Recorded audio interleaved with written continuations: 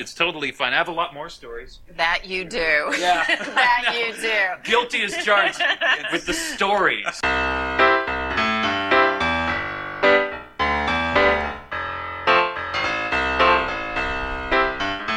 Hey, everybody. Welcome once again to I've Got Something to Say, your new favorite podcast. This is the podcast where I tell stories about stuff that has happened to me in my life, and you get to listen to it. This week's edition is called I Just Blew My Main Vein. I've had an issue with needles all of my life, and I know nobody likes needles. But my very first memory of a needle, I remember being at my doctor's office. His name was Dr. Mangles, which is a horrible name for a doctor. And his nurse, Jerry, was going to give me a shot. And I remember sitting on the little table, and Jerry goes, "Oh, Chris, this is going to be just like a little bumblebee." And she's got the needle, the syringe in her hand, and she's going, "Zzzz." And I'm thinking, oh, this is fun. We're playing a little game. It's like a bumblebee. And then she stuck me in the arm with the needle. And it was kind of that delayed reaction that Will Ferrell and Elf had when they stuck his finger in the doctor's office and he was just quiet with this frozen look of terror and pain on his face. And ever since then, I've had issues. In high school, you may remember, Paul, I was the Student and Community Concerns Chairman in our junior year. You cared about Truman people. High School. I did. I cared about students and the community. True. I was very concerned. And it meant I got to organize the blood drive. So I organized the whole thing. We brought in the community blood bank. They set up in the gym. And as the person that organized the whole thing, I got to do like the ceremonial first bloodletting. So they took me out in the middle and they shoved the needle in my vein, and it started out okay, but then I started seeing lights and things got real dim, and the next thing I knew, my head was shoved between my knees and I had a cold compress on my neck. Totally passed out. I've just not had good luck with needles. Now, I've tried to give blood 2 times since then. Both times I passed out. So I finally gave up, and it's really unfortunate because I'm O negative, which is the universal donor. That means anybody, if they're okay with syphilis and chlamydia, can use my blood. I'm kidding about that part, but I am the universal donor. Anybody can use my blood, and it's too bad that I've just not been able to give it. Now, fortunately, up until just recently, I've been okay. Not with like giving blood, but just having blood taken for like your annual physical. So I just had my annual physical a couple of weeks ago, and the doctor gave me the lab sheet of what blood he wanted drawn. So I went to the clinic on the campus of the corporation where I work, and I went in a week ago on Monday, and I was a little hesitant at first. The lady that came out and met me, she said, "Hey, I'm the office manager. Now, both of the nurses are busy right now, but I used to be a pediatric nurse, so I'm sure I can do this." 2 red flags. One, I used to be a nurse. Okay. She's not doing it anymore. She's in management. And let me tell you, as someone in management, I know once they put you in management, it's because you can't perform the function of the organization you're in anymore.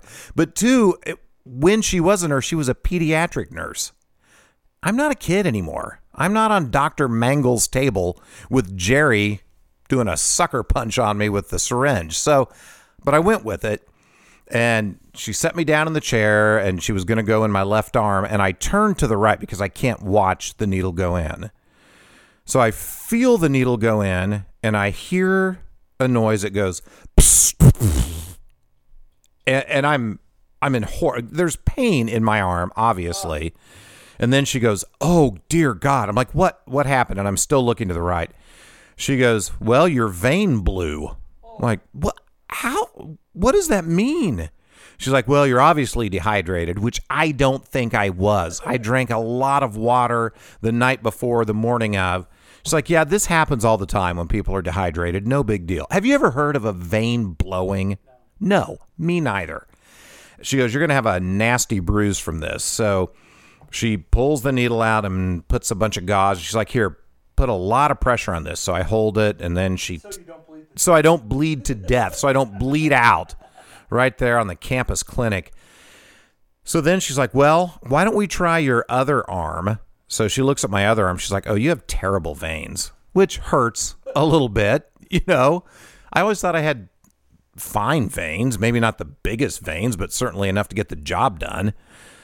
So she has me turn to the left, and she goes to my right arm, and she's like, yeah, none of the veins in your arm are going to work. So she goes for my hand. And I'm looking to the left, and she sticks the needle in my hand, and guess what sound I hear? No, I hear, and I'm like, oh my God. She's like, I can't believe this. What are the odds? This vein blew too. Oh my God. So she's like, you know what? We should stop for today. She schedules an appointment for me to come in on Wednesday when the nurses are going to be there.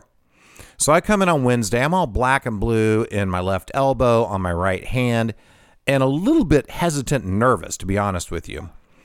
So I go in on Wednesday, and the first nurse looks at my left arm. She's like, we're going to leave that alone because I just had this gnarly yellow, black, purple bruise, just disgusting.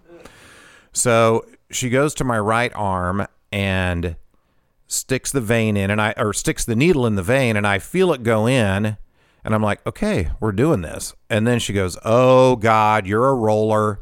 I'm like, what is a roller? She's like, first of all, you have great veins. So that office manager lied to me. She goes, but sometimes people have veins that when you try and stick them, they roll. She goes, so here, we're going to take the needle out. She took the needle out, and like no blood came out. It was just a hole in my skin, which is kind of gross. So then she calls her buddy nurse over, and she's like, we got this down. If one of us can't get somebody, the other one can. It just always works out that way. So at this point, I have a giant bruise in my left elbow. I've got a big bruise on my right hand, and now I've got a bloodless hole in my right elbow. So she goes, well, here, let's just go halfway down the forearm here. And she finds a vein. Again, comments on my lovely veins.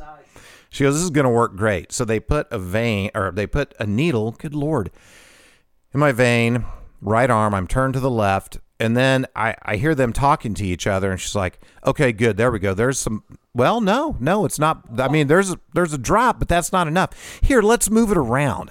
So I can hear and feel the needle moving around in the vein in my right arm. And she's like, yeah, maybe if we stick over here, let's go here.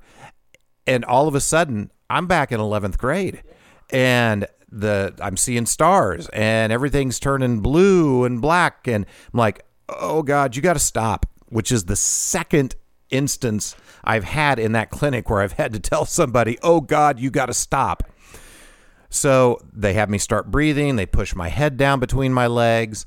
They get out the cold compress, put it on me. I get myself back under control. They're like, you know what? You need to come in next week and have John take care of it for you.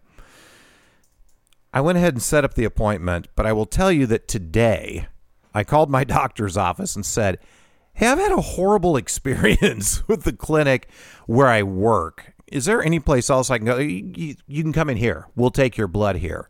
So I'm going to go ahead and go in to my doctor's office and pray to the God of folks that are scared of needles that they can get that blood out of me.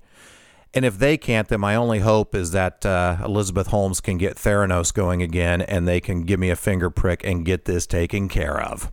Well, that does it for this edition of I've Got Something to Say. I'm Chris Whiting. Thank you, as always, for tuning in and listening. Big thanks, of course, to the folks at KCTK Radio. Proud to be a part of their fine lineup of programming. Check out all their podcasts. They're fantastic. I'll talk to you next time.